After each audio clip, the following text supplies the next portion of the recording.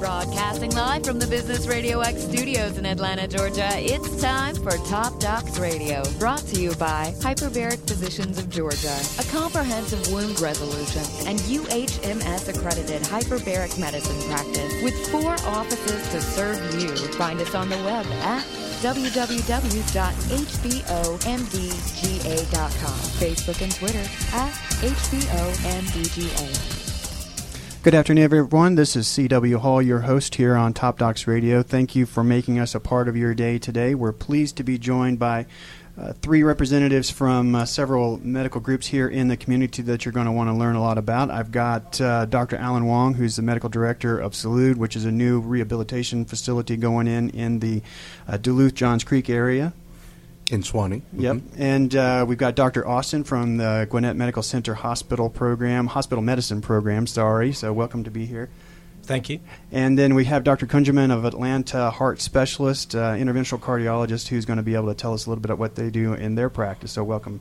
Thank you very much. Nice to be here. We'll start with you, Dr. Wong. Tell me about Salud. You're just getting started in the community offering your rehabilitation services, but it's not necessarily a traditional setup in terms of the way you're organized or who you're looking to bring into your program. So tell us a little bit how you got started and the concept and so forth. Sure. We're a very unique company, Salud. We're out of Suwanee, Georgia. This is our first facility.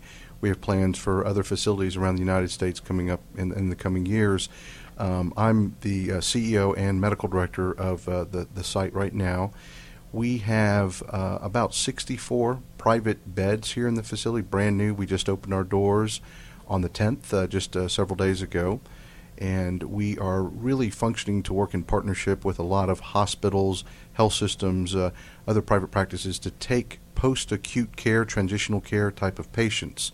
Our focus really here is to blend kind of a 5-star hotel experience with outstanding clinical outcomes. So a lot of our patients will be coming, say, from hospitals or post-surgical type of patients where they're going to make a recovery. And so our goal is to have a quicker recovery. Our length of stay here, if you look at it compared to some of the other transitional care sites, should be much improved. We've got state-of-the-art rehab at the facility. As customers come in, we have a concierge there as well. All patients have wireless devices as well, iPads. The nurses all use mini iPads for charting. I am there full-time, and so as a physician, we have 2 nurse practitioners that are there 7 days a week as well.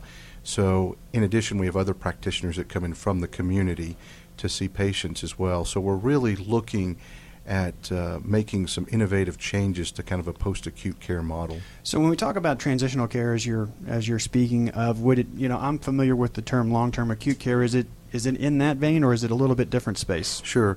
Currently there's post-acute care encompasses a wide group of patients, and some of those would be around LTAC, long-term acute care, that you see. Typically those patients are sicker and maybe on ventilators. Right. And need about 30 days to recover approximately. You have acute rehab, where usually you're talking about a couple of weeks of recovery from usually a mechanical type of injury or a stroke and so forth.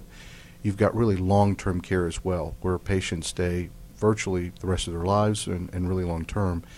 Our situation is such that we'll be able to care for a higher acuity patient that may be in the hospital, and some other patients that may fit into those other veins as well that we just described. The difference is our facility is brand new. It's 64 private beds there, and we will have physicians, a full-time physician there along with nurse practitioners, which typically when you get to long-term care, you don't have that. That model usually utilizes community physicians that may be there for a part of the time. We do as well, but as medical director there, I'll be there to, act on any problems and so forth much quicker.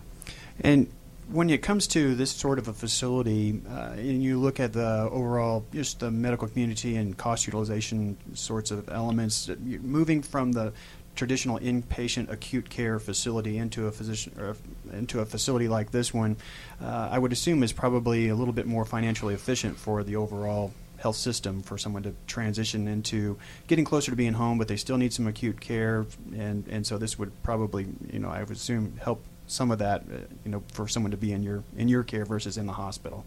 Yeah, obviously it's still insurance based, and so we take all insurances there with Medicare as well. We don't have Medicaid right now in that sense. We also have private pay options as well for patients, for example, that may have surgery done as an outpatient basis, but currently there's not necessarily a medical facility that they go to recover at. So working with a lot of orthopedic surgeons, plastic surgeons, for example, and other subspecialty surgeons. With the facility kind of being designed from an aesthetic perspective and the feel, if I'm a patient in the facility, being kind of an upscale, you talk kind of almost like a hotel sort of feeling. Is there thought that somehow that environment can help my outcome just because I feel a little bit more at home, I feel more comfortable, less sterile, if you will? That's a great question.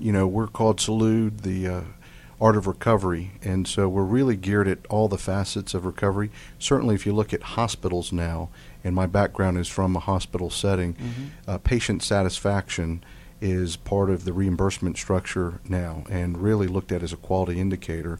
So we feel that eventually those type of measures will be coming to post-acute care as well. So we want to stay ahead of that. But more importantly, it's the right thing to do. If patients are able to communicate better with physicians, their nurses, have more of their pain management needs met, have a quiet environment, a private environment to recover in, we certainly believe that leads to better outcomes. And how long will I typically stay once I am, a patient in the care of Salud? Great question. That's a little bit unclear at this point. It's going to depend on the patient base that we get. But in general, we believe patients would be there 2 to 3 weeks. Now, is there yet another step in terms of rehabilitating toward my home environment that is in between Salud and home, or do patients sometimes, will they, in your model, would they be leaving straight from your care and being able to, just like they would out of the hospital, would they just be able to go home now? That's a great question.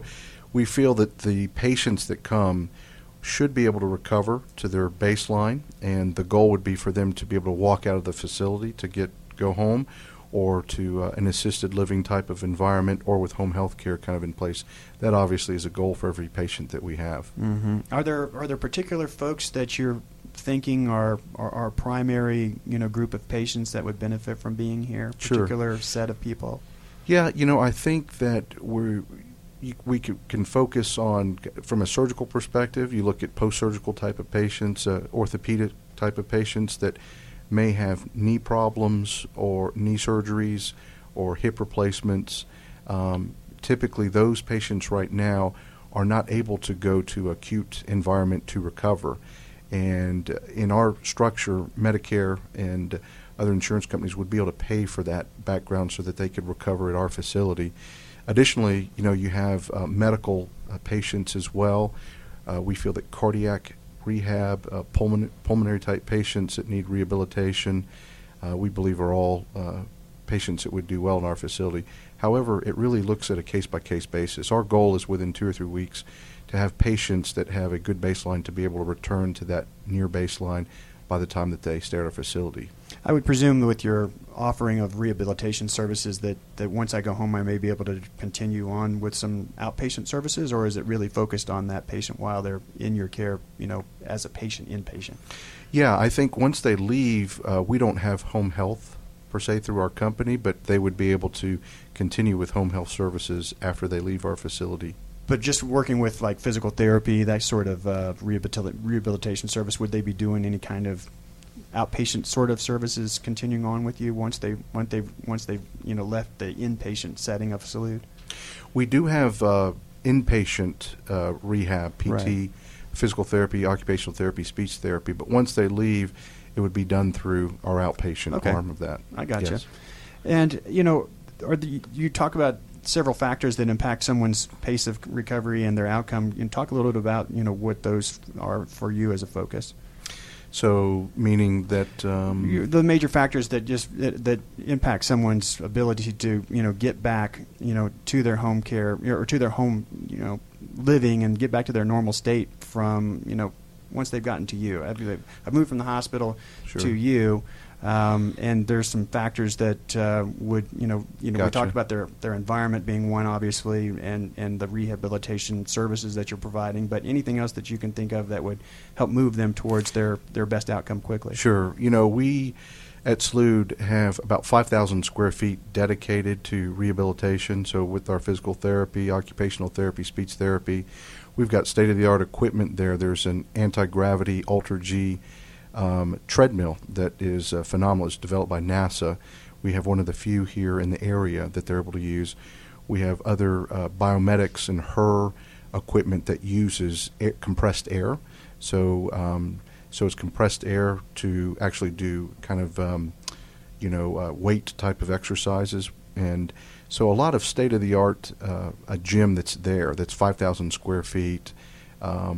We also have a chef that's there full-time, that we have a grab-and-go area that's unlike other long-term or transitional care facilities that they can get, and that comes up with unique menus every day, again, thinking that nutrition is a big part of the recovery process as well. The patient rooms themselves are 330 square feet each, Wow. so a lot of room. Mm-hmm. A lot of safety designs. I could go into detail, but the architectural firm that put this in worked very closely with the hospitality group here to put this through with a lot of focus on patient safety as well. So doors, for example, that don't swing out into the hallway, doors into the bathroom area that are sliding doors, not opening. Showers, individual showers, private showers that you don't step in anything. They're tiled and that you walk into. So a lot of those safety type of pieces. Additionally, the whole environment there is wireless. So, as I said, when patients come in, they have a 47-inch TV in their room. They also are able to have use of an iPad there as well that connects with us as well. Families can use that as well. We have a concierge here that kind of helps them with different things to do. And we have in-house channels that will be developed as well. On top of that, as I said before, unlike most facilities that are transitional care, we will have 2 nurse practitioners that will be there 7 days a week. Additionally, myself there full-time. So from a clinical outcomes perspective, things are enacted upon much quicker that need to have a medical director's oversight. It sounds like your background in hospital-based medicine really comes into play with some of the model that you're employing here. When you talk about the space of the rooms, I would assume that there's some measure of accommodation to have family be able to be there with them, and obviously with that kind of space, it's a little bit more comfortable for people to be visiting them and be there with them while they're doing their care. Absolutely. We invite families to participate, and our goal is within 24 to 48 hours to have individualized family meetings and to kind of continue that through our process. The facility itself, and we would love all the listeners here to come by for a visit and to see it yourself. It's built on 15 acres. We're only using 5 of those acres. So to give you an idea, it's a very wooded area. There's a lot of trails and paths on the backside and the front side. It's decorated by art from some Swanee artists. Some very large metal sculptures are beautiful. So all of that is kind of part of this process to invite families to participate in the care of their loved ones. That's outstanding. We're meeting with Dr. Wong of Salud, the new upscale rehabilitation and kind of a acute transitional facility for patients who have moved out of the hospital but not quite ready to go home yet. Tell me about how the recent changes in the law, in terms of the healthcare law, has that affected your model in some way, or how do you fit into the new changes that have come down as it relates to the Affordable Care Act? Yeah, I think it's a moving target. I mean, I think we're in a time now where the healthcare environment's changing quickly, and it'll continue to change. And I think so. A lot of things we're looking at is into the future. We really believe that this type of a model will become the preferred model that's out there based on the payment systems. And so right now there's a lot of partnership. I haven't been in the hospital world. I know that the hospitals have keyed on a lot of metrics related to readmission rates. Right. mortality, length of stay, et cetera, patient satisfaction. And so we're trying to partner. We're strategically located where we're near several hospitals in the area: Emory Johns Creek, Gwinnett Medical Center, Health System, North Fulton Hospital, Northside Forsyth Hospital, Northeast Georgia, but to partner with the health systems. Each one, they have different challenges, but we want to be there as a partner to help their metrics as well. So if it's, for example, readmission, the government right now is going toward a system where they're not going to pay you each time that you go back in the hospital, and that's the right thing. If you got your tire fixed at a tire shop and it got flat again, you shouldn't have to pay each time that you come in. It should be based on beautiful and wonderful outcomes. And so that's where, once a patient leaves the hospital, we feel that it's going to be our partnership, ability to keep that patient from going back in, to help with everything that the physicians at the hospital have wanted to do, and then to safely transition that patient to their outpatient provider so that they don't need to go back in. So a lot of these rules, laws, regulations, and reimbursement system is going to continue to change, I think, in the next 20 years or more. But we feel that this model will be able to fit into that. Where they're talking about, you mentioned the fact that some of the reimbursement, changes that will be coming into play will be based a lot on patient outcomes going forward, and some of that being measured by patient satisfaction, and I presume some measure of, readmission. Are they readmitted? If they were readmitted, how long was it before they came back in? I'm curious, how does the patient satisfaction element of it come into play in that, or is it based purely on like the surveys that patients would complete on their exit? How did they measure that to kind of determine how it would fit into that portion of Sure. outcomes? In the post-acute care environment right now, that's something that their surveys done. Ours are all internal. It's not something that's necessarily put on at a large scale from a kind of a compliance organization. Hospitals are different than health systems. Obviously, that's part of how they get reimbursed now with the value-based purchasing. Right. And so a lot of that is keyed in there. And a lot of the metrics they look at around that communication with physicians, nurses, pain control, a quiet environment, different things to that extent. So all of that will be coming to the post-acute care world, and we certainly have patient satisfaction surveys now, but I think that's very important because we're starting to see some studies that tie patient satisfaction to outcomes, and I think more of that will be coming out forthcoming, and so I think that's going to be very important. If the patient's understands how their care is being delivered and is happy with that type of care, certainly it seems like other quality metrics would be tied to that too, and they would be able to recover quicker and in a safer situation.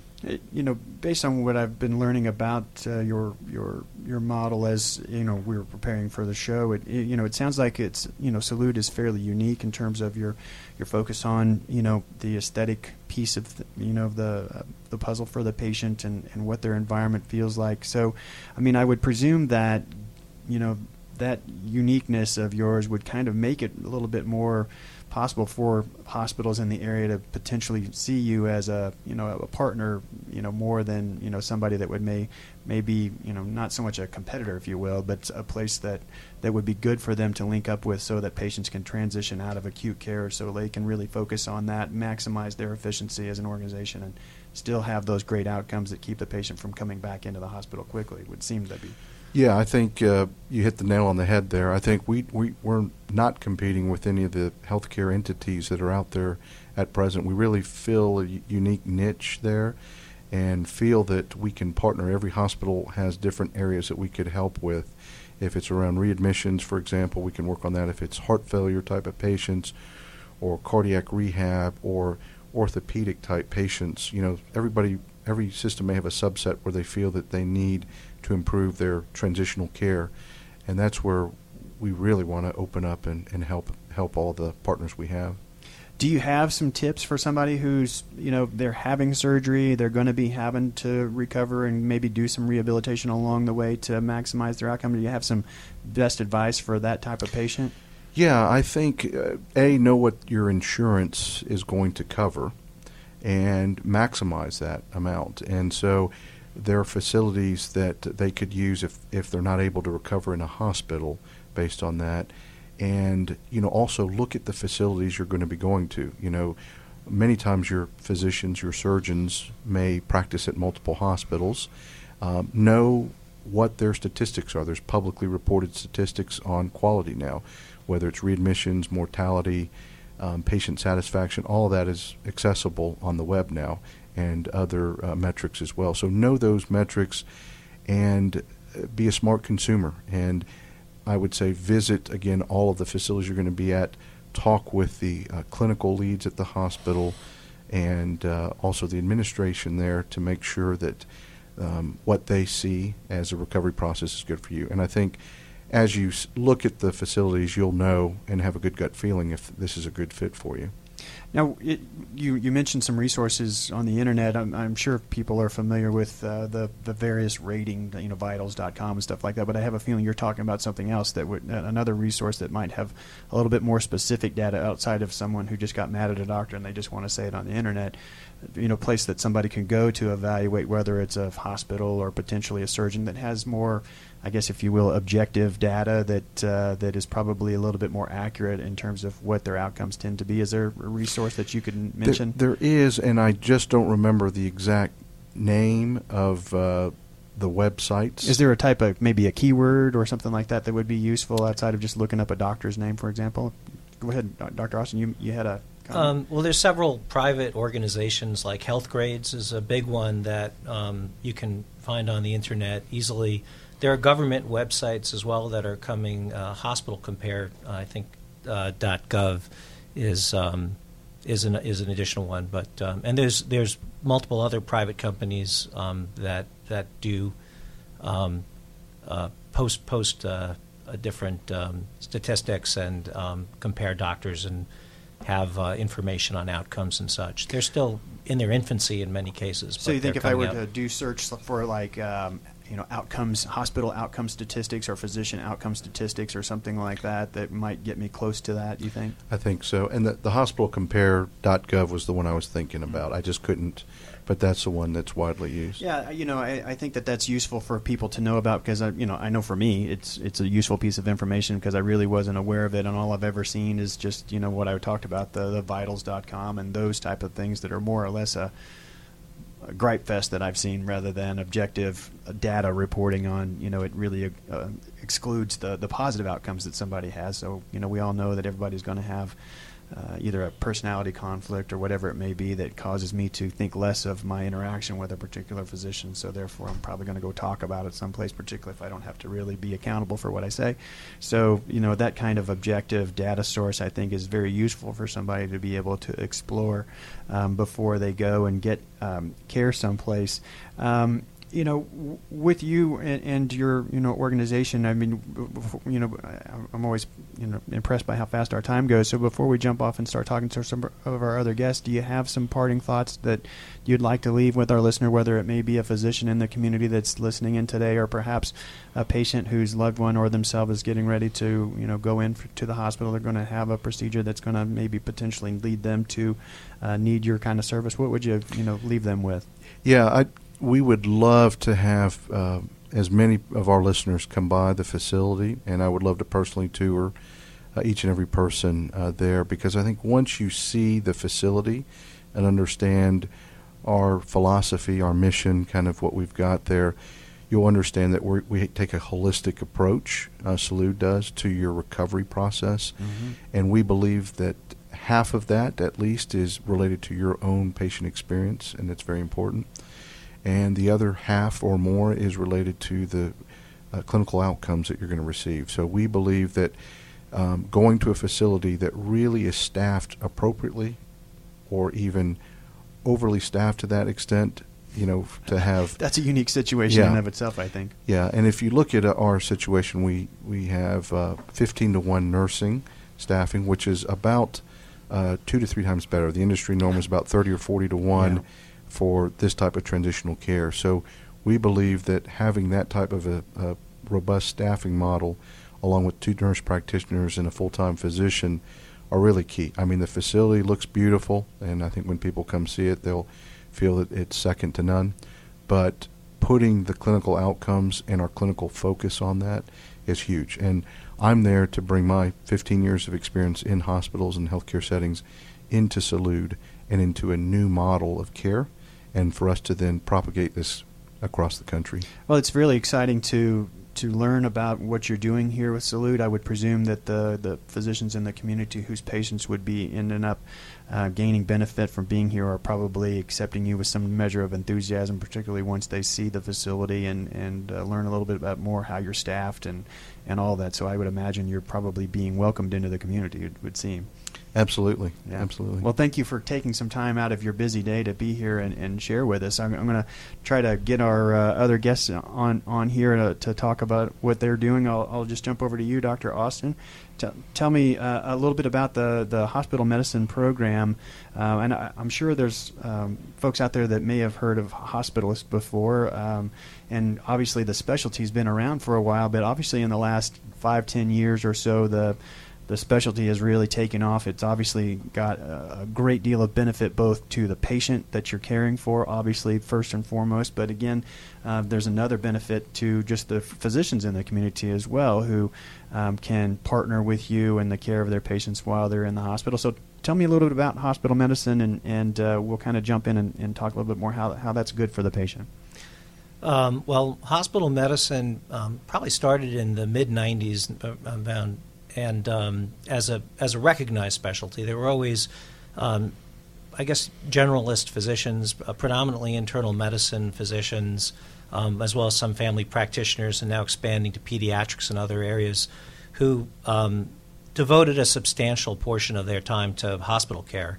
As the systems have evolved, you're starting to see programs where there are full-time physicians just 24/7 acting kind of as captains of the ship, kind of as a patient's primary care physician within the hospital, and pretty much available to physicians and the patients and their families around the clock. And there's some obvious advantages to that in that it's becoming more and more difficult to maintain a practice and provide the service to an outpatient group and simultaneously be available to someone who might be unstable in the hospital. Yeah. It's also very difficult to learn the different systems and become familiar with what different subspecialists do, who's the best person to get to come and see a patient for a given problem in your system, what's the local expertise.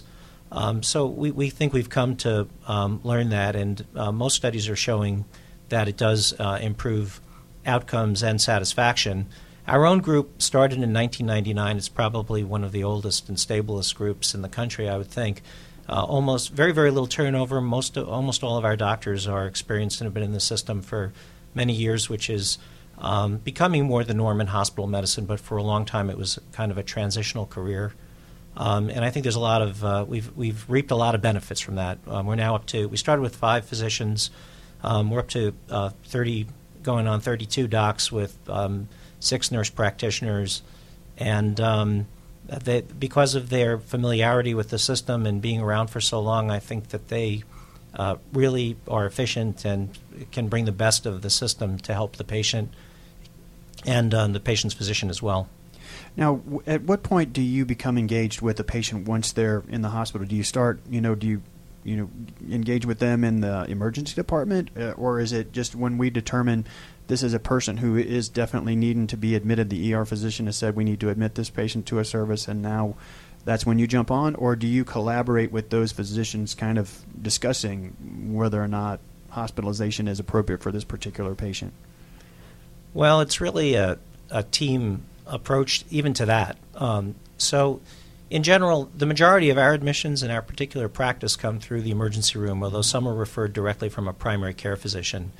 And the majority of those admissions are fairly obvious, like we come down and we realize that this patient's pretty sick, and to stabilize them and to start them on their course towards healing, they're going to have to be hospitalized. There are other patients where there are questions that go to the individual patient. Some patients do not want to be hospitalized, or there are multiple options available to them. In some cases, we might disagree with the emergency room physician, And we really do tend to try to make that a team decision. That involves us, the patient, and the patient's emergency room physician, and oftentimes other subspecialists and the primary care physician to kind of tailor a care plan to that patient that works for them. With your role in the hospital where you're kind of the primary leader once I am admitted, obviously my other specialists that see me, may potentially be coming to see me, particularly if I've got surgery or something like that. Obviously they're going to run and follow me for that. But you're going to take over managing, for example, my diabetes and my blood pressure and those types of other comorbidities or illnesses, if you will, that I'm bringing with me. You're going to help manage those and maximize them, because sometimes when I'm in the hospital and I've got some other stressors going on, things that can change my metabolic demands and so forth, I would imagine that having somebody right there who can maybe be aware of all of those things that are going on and maximize just the type of orders and the treatments that you're offering would be a better situation than somebody who's not necessarily as tied in as you would be interacting so closely with the other specialists. It would seem that you're able to really maximize that patient's outcome by being right there and you're aware of all of the elements going on with them right now. And we really do try to do that. I mean, that is our goal, and I think over time we become somewhat experts in how the critical or acute illness affects a lot of those comorbidities. In many cases, like, for example, patients who have cardiac surgery, we have a very large and expanding cardiac surgery program. The stress of the surgery will often throw a lot of those areas into imbalance, whereas before someone was well controlled or maybe not even a diabetic, their sugars may fly through the roof. So working together, we've developed protocols.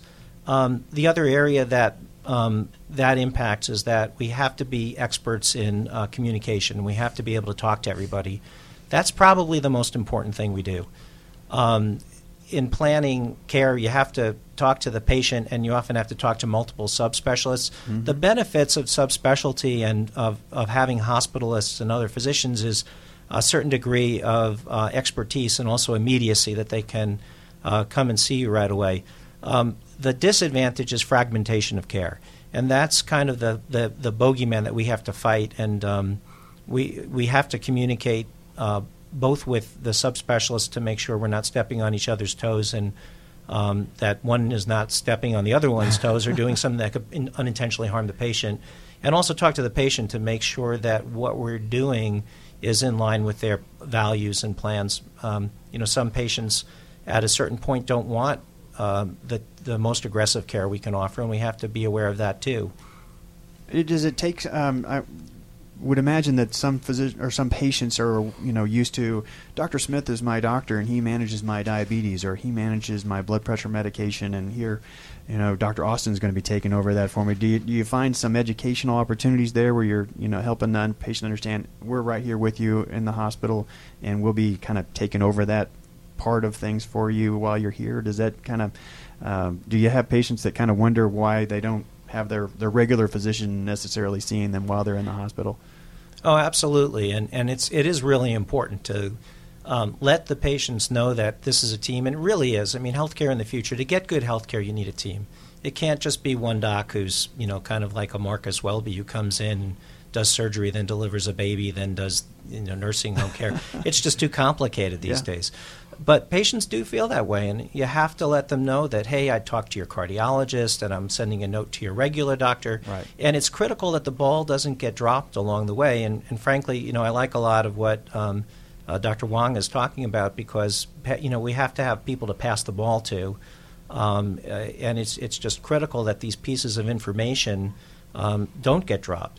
One thing I would add to what Alan was talking about as far as a patient getting involved in their own care and recovery is I really like a patient who's an active partner.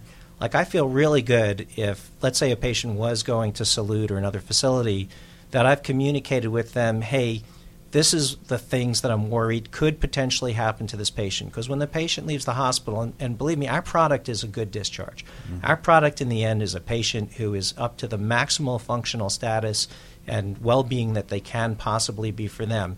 But human beings are complicated systems, and there's always a possibility of something going wrong, or a ball getting dropped, or a test that needs to be checked being missed. And that's why the communication is key, but the patient being a partner is also key. So I'm super happy when a patient says to me, well, what about my diet? Should I watch out for salt? What about this? What about that? And making sure that they also know if there's a test that's still hanging out there. It was done, but it needs to be repeated in 6 months. Sometimes it's a by-the-way thing, but we just want to make sure that those things don't get dropped. So communication and building robust systems for that is becoming more and more an important part of healthcare. I would imagine that it probably is pretty encouraging when you have somebody that's actually engaged in what do I have to do, what's my homework here. I think, I know in our own practice we see this where a lot of folks, and maybe it's born out of just our fast food culture these days, where I go and I get, I'm going to this specialist and they're going to fix me, and not realizing that, I've got to do some things, I've got to eat right, I've got to offload different, whatever the particular measure may be that the patient has to do when they're not in front of you.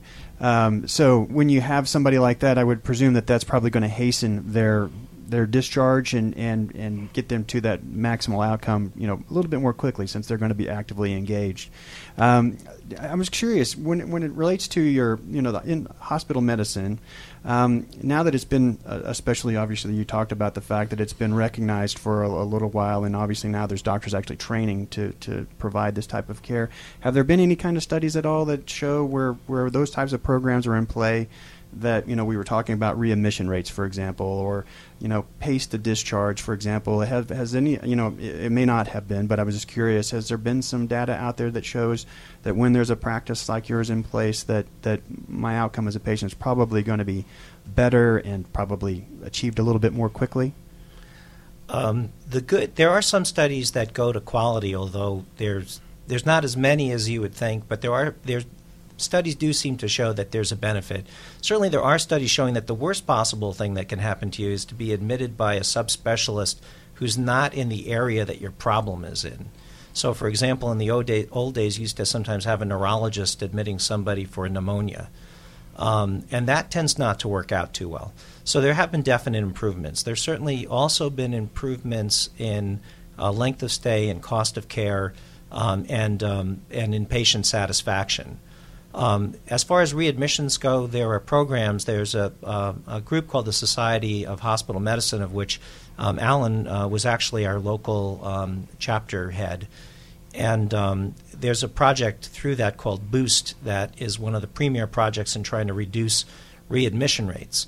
The truth is that we really have to continue to work on boosting our communication, because the hospital piece is only one piece. And like I said, this is really a team project.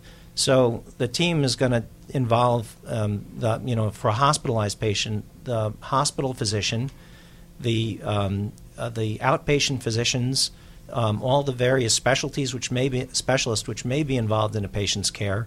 In some cases, post-acute physicians like Alan, and we, in order to really reduce readmission rates and produce a good outcome, we're going to have to start organizing ourselves more into networks that provide that type of care. So we can only do so much. The other thing that we have to watch out for, and one of the things that hospital medicine has kind of come under the guns for, is cost shifting. So, for example, we have to be careful that when we discharge a patient from the hospital, we're not discharging them more quickly and reducing hospital costs, but increasing costs, total health care costs, once they get out of the hospital. And that's really where we're moving to now, is looking at total health, these bundled readmissions and looking at long-term health. And I know our area, Gwinnett Medical Center, is now starting to work on what's called a clinically integrated network, where we're all going to try to work together to produce measurable quality outcomes that go beyond just the hospital but include the hospital.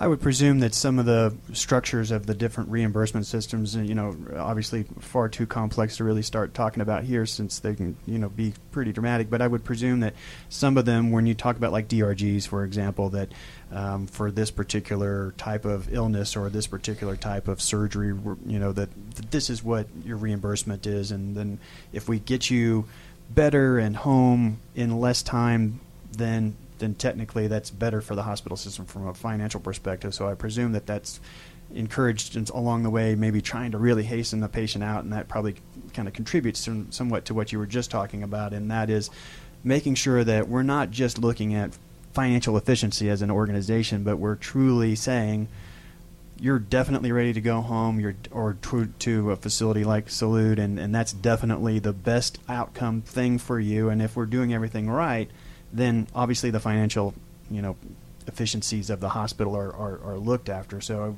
I would think that just kind of ties in that now they're having to look at, is that patient coming back, to be readmitted again relatively soon, probably sooner than we would have anticipated, if at all, or did they leave the hospital maybe precipitously and then end up having a worse outcome because we did it a little too quickly. So I guess having a system in place like in-hospital based physician practice, that you're going to be able to kind of manage that a little bit more closely and truly make a good educated choice when the patient's getting ready to go home. Now, when it comes to that phase of things, the patient's been in the hospital and you've been managing their care, and now they're nearing the time when they will be going, either leaving their acute situation, whether it's home or to a Salud or some other transitional phase. Are you, and your colleagues in the group, how key are you in terms of saying that? Or is it, if I came in for orthopedic surgery, is it you and the orthopedist that are discussing their discharge, or is it more the subspecialist per se that's saying, I think they're ready to go? How does that flow when it comes to my care and when I'm ready to go out of the hospital and on to the next step for me? And again, that's something that you tailor to the individual patient. So in some patients who are very simple, like if you came in and you had a simple surgical procedure with very few comorbidities, it's easy. I would talk to you. I'd say, hey, everything looks great on paper. How do you feel? And as long as you don't tell me something I can't tell by looking at the paper, and then we can go ahead and plan your discharge. In more complex patients, again, medicine's more and more, it's a team sport. So the patient you're talking about who maybe came in, say, with a hip fracture but also had congestive heart failure and diabetes and many other problems, it could involve a multitude of different people making that decision together. So at a minimum, it would be, in that case, probably the hospital doctor or the hospitalist, an orthopedic surgeon, and usually they're pretty simple. They just say, I put the pin in, and now you can bear weight as tolerated. There may be other subspecialists, and there may be physical therapists as well. We really depend on our physical and occupational therapists to evaluate a patient and to say, this patient is okay at home with home health physical therapy, or this patient needs post-acute rehab. And then we have to kind of bundle that together with other needs and the patient's home situation to decide on the best place for them to go. And then, of course, the patient has to agree. They don't always agree with what we say, where we say they should go. I'm sure. Yeah, some people just say, I don't care, I'm taking grandma home. And it's like, are you sure? But, sure, because it'd be very difficult for you to manage all that at home. But we really do rely on that. I mean, it'd be presumptuous of me to say I can look at a patient and say, your bedroom is on the second floor and you've just had your hip pinned, and on top of that, I know you're kind of short of breath and use a little oxygen, and I feel like you can walk up those stairs. I'd much rather talk to my physical therapist and say, can this patient walk upstairs? Where's their bedroom? Where's their bathroom? What are they capable of doing?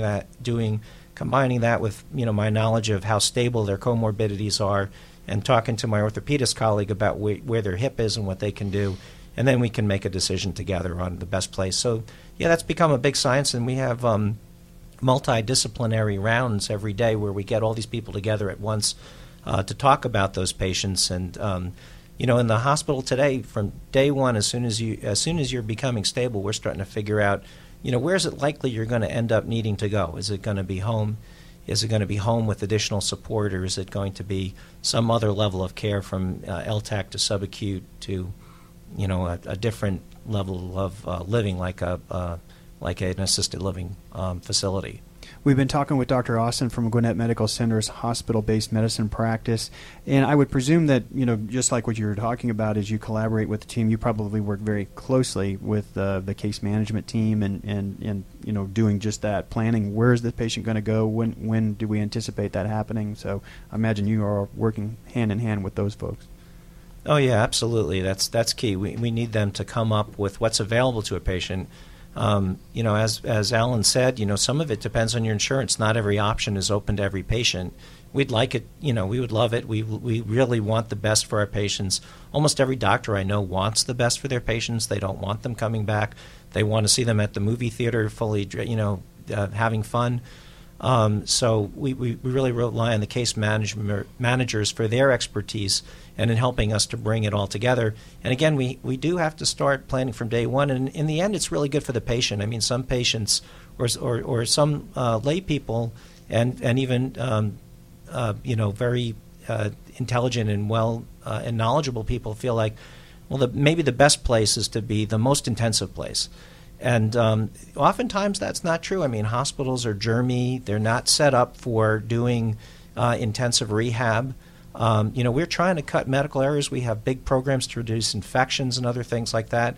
But, if I was in the hospital with a moderate to minor illness, the last place I'd want to be in is the ICU around the sickest patients in a place where I really can't get up and walk around and do rehab and, would end up in bed. So, when it's time to get to the proper level of care, it is a complex decision. There's a lot of variables, but we do have to work with our case managers from day one to make sure that the patient has the best option available to them when it is time to move to a different level of care. I think that something you were saying a moment ago is worth going back to, and I think that it may surprise, particularly a patient when they realize just all the different elements to their situation that guide your decisions about their care. And that is, I think a lot of people, as a patient would think you're looking at their labs and you're looking at their situation right here in the hospital, but you something you just talked about was describing, what is their home situation? Do they have, stairs going into the house? Do they have stairs in the house? What's their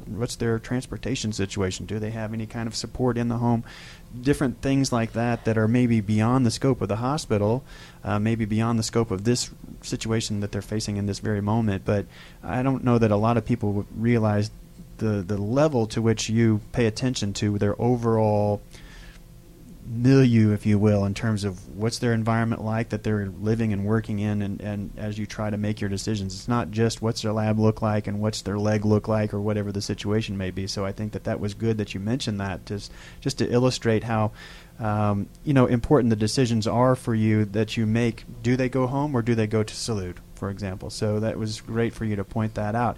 Before we jump off and meet Dr. Kungerman, do you have some points or comments maybe that you would like to leave the listener with, whatever that may be, as far as why is it great to be at Gwinnett Medical Center and part of your practice, or just a thought in general that you'd like to leave the audience with today? Well, I guess I'll take any opportunity to do a shout out to Gwinnett, because I think that they're a great organization. I think they have great devotion to teamwork. I think the docs are great, but equally or even more important, the nurses, the physical therapists, the respiratory therapists, all work together as a team to produce the best outcome. And I think we look hard at those areas like patient preference, what's available to the patient. I did have one last comment for Alan, and that's I just can't get this idea of an anti-gravity treadmill out of my head. I wanted to know more about that myself. I was like, tell me about how that works. Yeah, I got to try that. I don't know if I can get a chance, but I want to get on the anti-gravity treadmill. We'll have to stop by for a tour, I guess. That's the thing. We got an invite, so tell me when you're going. I'll join up with you. Yeah. Developed by NASA. That's right. Well, last but not least, I'm very pleased to introduce our guest to Dr. Kungerman of Atlanta, a heart specialist. So thanks for coming out today. I know all of you have very busy practices, so when I have specialists like yourselves come and join me, I'm very, very grateful to have you here. So thanks for coming. Thanks for having me. And, tell me a little bit about your practice. Obviously, when I looked into the group before you were coming on, I see that you're a full spectrum cardiovascular practice, and you do general cardiology to obviously complex interventions. So, tell us a little bit about who needs you and what you're going to do from in there. All right. Thanks for having me. First of all, I was going to give up a few minutes to hear about the gravity treadmill, we might be able to circle back to that. But we are a cardiology practice. We are located in Johns Creek, Cumming area to Tucker, DeKalb, and Hillendale, and now opening up in the almost East Atlanta in the Killeen Hills area as well as in Dunwoody.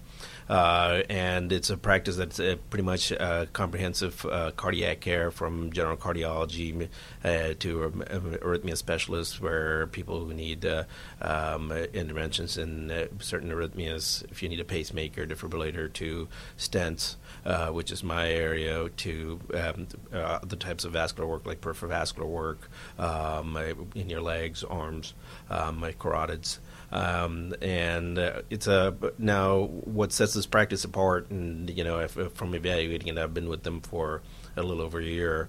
It's a practice that's philosophically very focused on service and very focused on doing the right things for patients, and especially same day care in terms of their testing, because patients, when they hear about your heart, you don't want to come to somebody and say, all right, come back for this one, come back for this thing. And this is a practice that goes out of their way to make sure that it's done at the right time, appropriately, and as quickly as possible. And sometimes we'll have people wait in the waiting area just to say, hey, let me get you your results right away, rather than come back for another visit to results. Sometimes we email and phone call them as well. And so they have a reputation for that, and it's a practice that's very focused on that. I saw something about Door to Balloon initiative. Tell me about that. Okay, that's as far as my area of specialty is interventional cardiology. That's one of the metrics that hospitals, especially those with what's called a percutaneous coronary intervention or PCI programs, involve, and that is somebody who comes in with a heart attack, an MI, particularly something called an ST elevation, which is a characteristic sign on your ECG. That these patients are handled in a very, very fast manner. And you will see terms being used like time is muscle, meaning your heart muscle. Right. And so once they're in the door, it's as quickly as you can do it. Now, the marker that everybody wants to meet is under 90 minutes, but the sooner the better. And so this is where hospitals are evaluated based on how quickly they can handle. It's not just a number. It is how as a team, and I think that goes to what the kind of the theme today we were talking about as a team, from the from the EMT to the ED physicians to the people who are doing the ECGs to the cath lab team to the physician doing the intervention. As a team, how we've drilled down sort of our processes to do this as quickly as possible, so that we can offer as much benefit in terms of a long-term morbidity and mortality for the patients. And that is, it's a national initiative that and DeKalb Medical Center is part of that, and we're followed along with all the metrics that we're followed. Is very tightly followed. Do you see this element that we're talking about, this measurable piece where we're timing, how long did it take from the time the patient got to the hospital to them being able to get an intervention in the cath lab? Do you see that there's been some reduction in terms of open heart surgeries that would follow after that? I mean, obviously I know that somebody can have trouble in the cath lab and end up needing to go, but do you feel like it's actually having a reduction rate on the number of people that have to have an open surgery? Well, overall there is a reduction, but not necessarily from the procedures. But we've got better at the kind of cocktail we use prior to the hospital. meaning, and this is where a general cardiologist, especially if you know you're diabetic, hypertensive, a primary care refer to a good general cardiologist, where they've got the right cocktail of medications for prevention of disease. And in that sense, there's always metrics showing or data showing that there may be reductions in people having severe disease, number of stents, number of MIs, and so forth. And so that upstream piece is more important. There's initiatives on decreasing smoking and more awareness of what smoking does for you, and so forth. So the cardiology as a whole is more shifted towards, instead of doing a procedure after your event, is preventing even the event itself. Right. And so I think we are there, and there's always better drugs and better medications coming out, and so forth. And hopefully, someday we'll get there. Where Talking about drugs, let's talk a minute about statins. When do I need one? Well, that's a good question. There's always discussion about that.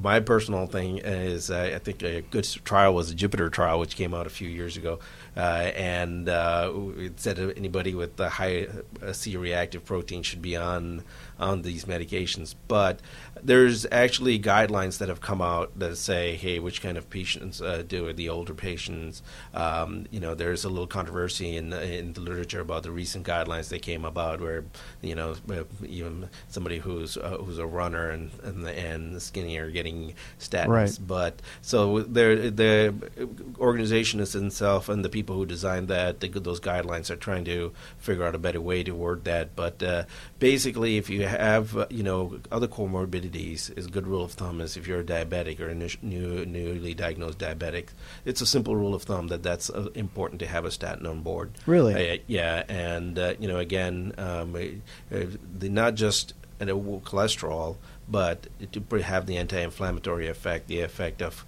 what we know causes cardiovascular disease, so to speak. So I might not even necessarily have to have a very elevated cholesterol to benefit. Not necessarily, and that's kind of where people ask this question. Hey, my cholesterol is normal, right, but my doctor put me on it anyway. Well, let me look at the rest of the stuff you're on. You're diabetic, you're high blood pressure. You have a family history of having heart disease.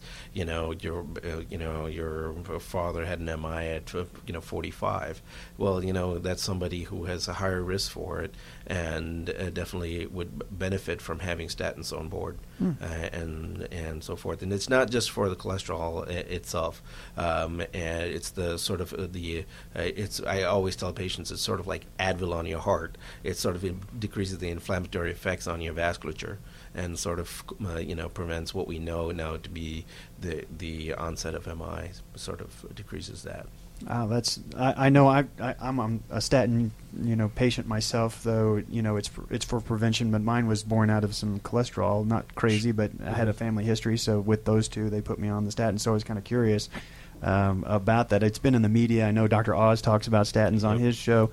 Yeah. So when people are talking about it, it's useful information, and I certainly didn't know that if I'm a diabetic and some family history that perhaps I might need to talk to my doctor about the wisdom Absolutely. of some statins being on board. So that's certainly useful for people to know about.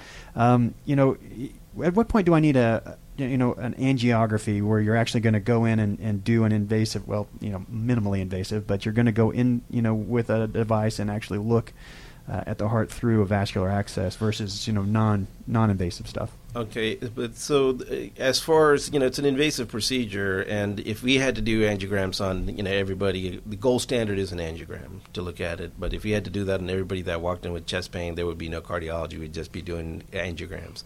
So there is always non-invasive methods that are done to assess your need for an angiogram.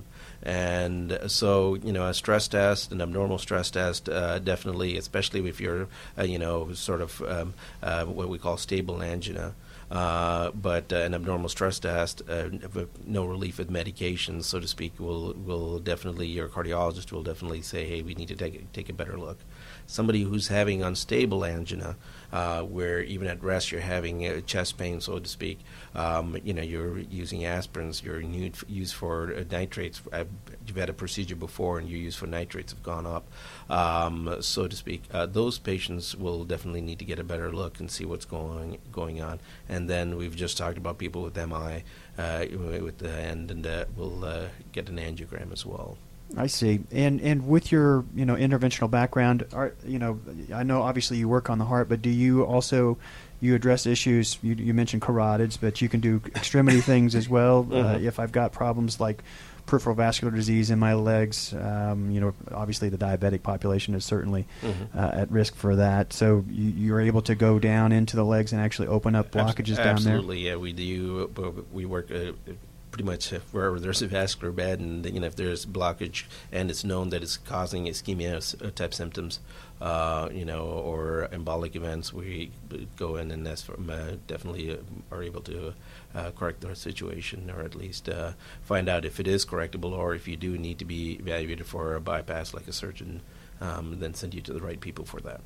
And I know that there's all kinds of interesting devices that are available now. I mean, they're getting to the point now where you can actually look through the end of the device and do all kinds of crazy things and tell whether you're still in the vessel or not. I mean, it's pretty amazing now what they're coming out with. So I would presume that if I have the access to someone with your background, for example, to be able to see if an endovascular approach would work, it would seem to me that would be almost more desirable than to go in and do just an open revascularization. Just gives the length of recovery time and all of the complications that can come with anesthetic and all of that. Definitely. It's always the surgeons and the endovascular or the cardiologists and radiologists go back and forth, and now the surgeons are also buying on board where they're doing endovascular procedures. It's from a patient perspective, it's always easier. Oftentimes instead of having a big incision from pretty much your hip to your knee or your leg, and then going for rehab and so forth. You have a procedure oftentimes, same day or the next day, depending upon how much work was involved. You can go home. Usually that's, very desirable. You're not laid up in bed. You're, and the longer you're laid up in bed, the need for rehab and so forth and subsequent services are increased. So that is definitely more desirable. There are some patients, though, that do need more follow-up care. I mean, even from the cardiology perspective, we have somebody coming in with an MI, they have heart failure, they're in the hospital a little bit. They do need where we send it to a facility like Allen's, and I was excited to hear about the cardiac rehab program, because that's something that I know definitely with time and time again, patients have seen a lot. You see them in clinic and they're not moving as much, and nothing points that it is a cardiac issue, and you're pulling your hair out. It's not heart, it's not the meds, what's going on, and then you realize they are actually deconditioned. And a good rehab program, and it's nothing. It's amazing that in a month or 6 weeks they come back and they're smiling, saying, "I can do more than ever before." And you've done nothing in terms of their medication standpoint, but just that fact that they were able to go there and get that rehab and get that somebody supervised, got them through the exercise program and was able to do that. Patients are reassured that you've done the right thing for them. Yeah, that certainly highlights again what we were talking about earlier, the fact that yes, my doctor has a lot of work to do with me when I come in for these types of problems, but I also have work to do, which is kind of the bummer that I actually have to do something in this process. What are you talking about? I've got to go stand on the treadmill and walk and do some exercise, that kind of stuff, change what I eat. I think it's illuminating for people when they understand just how much responsibility they have in terms of making sure that the work that you did actually sticks. I'm sure it's very useful for you to actually have access to organizations like this to be able to collaborate with. Do you work in your practice is scattered around the community? Are there primary hospitals where you do your work? Yeah, we go to Northside, Forsyth, Emory, Johns Creek, St. Joe's, DeKalb Medical, both of the DeKalb Medical facilities, and the main campus in Decatur and in Hillendale. Is that based more on where I live or what service I need? Where I live, and I mean we provide the services pretty much across the all the hospitals. And then what services, for example, none of the hospitals except for St. Joe's offers open heart. So those patients are then transferred to St. Joe's, where there's a good open heart surgery program available for them. Got you. Now, I from my understanding, and you can certainly correct me if I'm wrong, but from what I understand, if I've gotten revascularized, I've gone in for a procedure, whether it was endovascular, they went in through the arteries and the veins to do their work, versus perhaps have had an open reestablishment of my vascular flow. From what I understand, that if I'm going to block it off again, it typically happens within a first year or so after my treatment. Is that correct? There is an acute period where there is usually if it is within the few days to a month, it's usually something technically related to the procedure itself, which rarely ever happens, whether it is not the right meds or the crossover from IV based meds to oral medications. That's usually in the short term period. Long-term period, in a year, it can happen. Usually after a year, the percentages drop. Yeah. And then I think sometimes with stents and bypass, it used to be the 5 to 10 year mark where you started seeing more. But I think with all the cocktail of medications that we have now, we're starting to see less and less of that. And I'm amazed sometimes there are stents that I see 10 years out that just look like they just got put in. That's awesome. And one of the reasons why I mentioned that, that point was just the fact that I don't know that every patient really understands that it's probably wise. If I had a revascularization last year, it's probably good to at least have some non-invasive studies following up to make sure everything's still kosher, particularly if I'm a diabetic. I know we run into that with our practice in wounds, where if we got a patient with a wound that's not healing, we want to even though they got revascularized last year, but they haven't had a study in the intervening time, we want to make sure that they're still open. I just was asking that just so that a patient might understand that, hey, we got to kind of keep an eye on this. It's not just a free pass. Exactly. My life is back to normal and off I go. We got to keep a track of whether we're still looking good or not. Yeah, absolutely. And the notion that is once it's been fixed, it's fixed for good. Is it's not replacing a part; it's the same parts. It's just different things in there. And people always have side effects. Sometimes your body reacts to it. But when you do a stent or a graft or anything, your body has a way of attacking any foreign body, and basically you're doing a foreign body or a vein in a location where an artery should be, and so your body's going to react to it differently. And some people have a more flaring response to it than other people, and it's definitely a follow up. Is very, very, very important, and tight follow up is important. That's great. We've been talking with Dr. Kunjman of Atlanta Heart Specialists, and our time is certainly going by for us here. So before we go, do you also have some, we talked about some initiatives that are out there for people to be aware of, but other things that you might want to leave the community with, whether it's a physician listening or a patient that's got a loved one that's dealing with some heart issues? Basically, don't be reluctant to seek help of your doctor with all these initiatives, all the process that we have, and this is for patients. The most important piece is to get you to come to see us.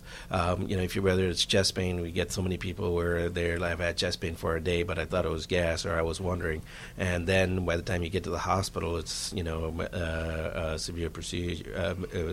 Serious problem. And once you get to the hospital, I think we've already asked the right questions.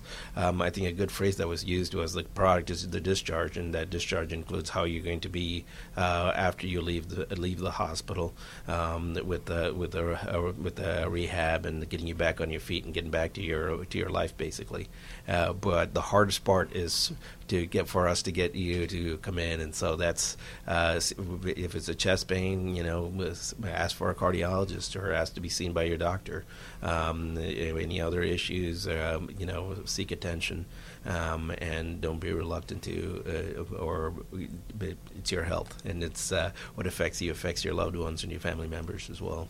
Obviously, the patients that are in the community have a lot of choices when they're trying to determine who they want to go to for their care, and in looking into Atlanta Heart Specialists. So I noticed on the website that you talk about the fact that all of your physicians are board certified. I think those things are important. I don't know that the patients necessarily understand that has some value, that you're having to continue in your ongoing education all the time, and obviously looking at your bio, you did 3 fellowships on top of residency, so you were a student. You were practically an old man before you got to go out and actually go to work. So when we land in your care, then obviously you're going to be somebody that doesn't just do this. I mean, you had obviously a long series of training efforts before you got into the community to provide your care. So obviously it's going to be a good place for somebody to land if they need to take care of some cardiovascular issues.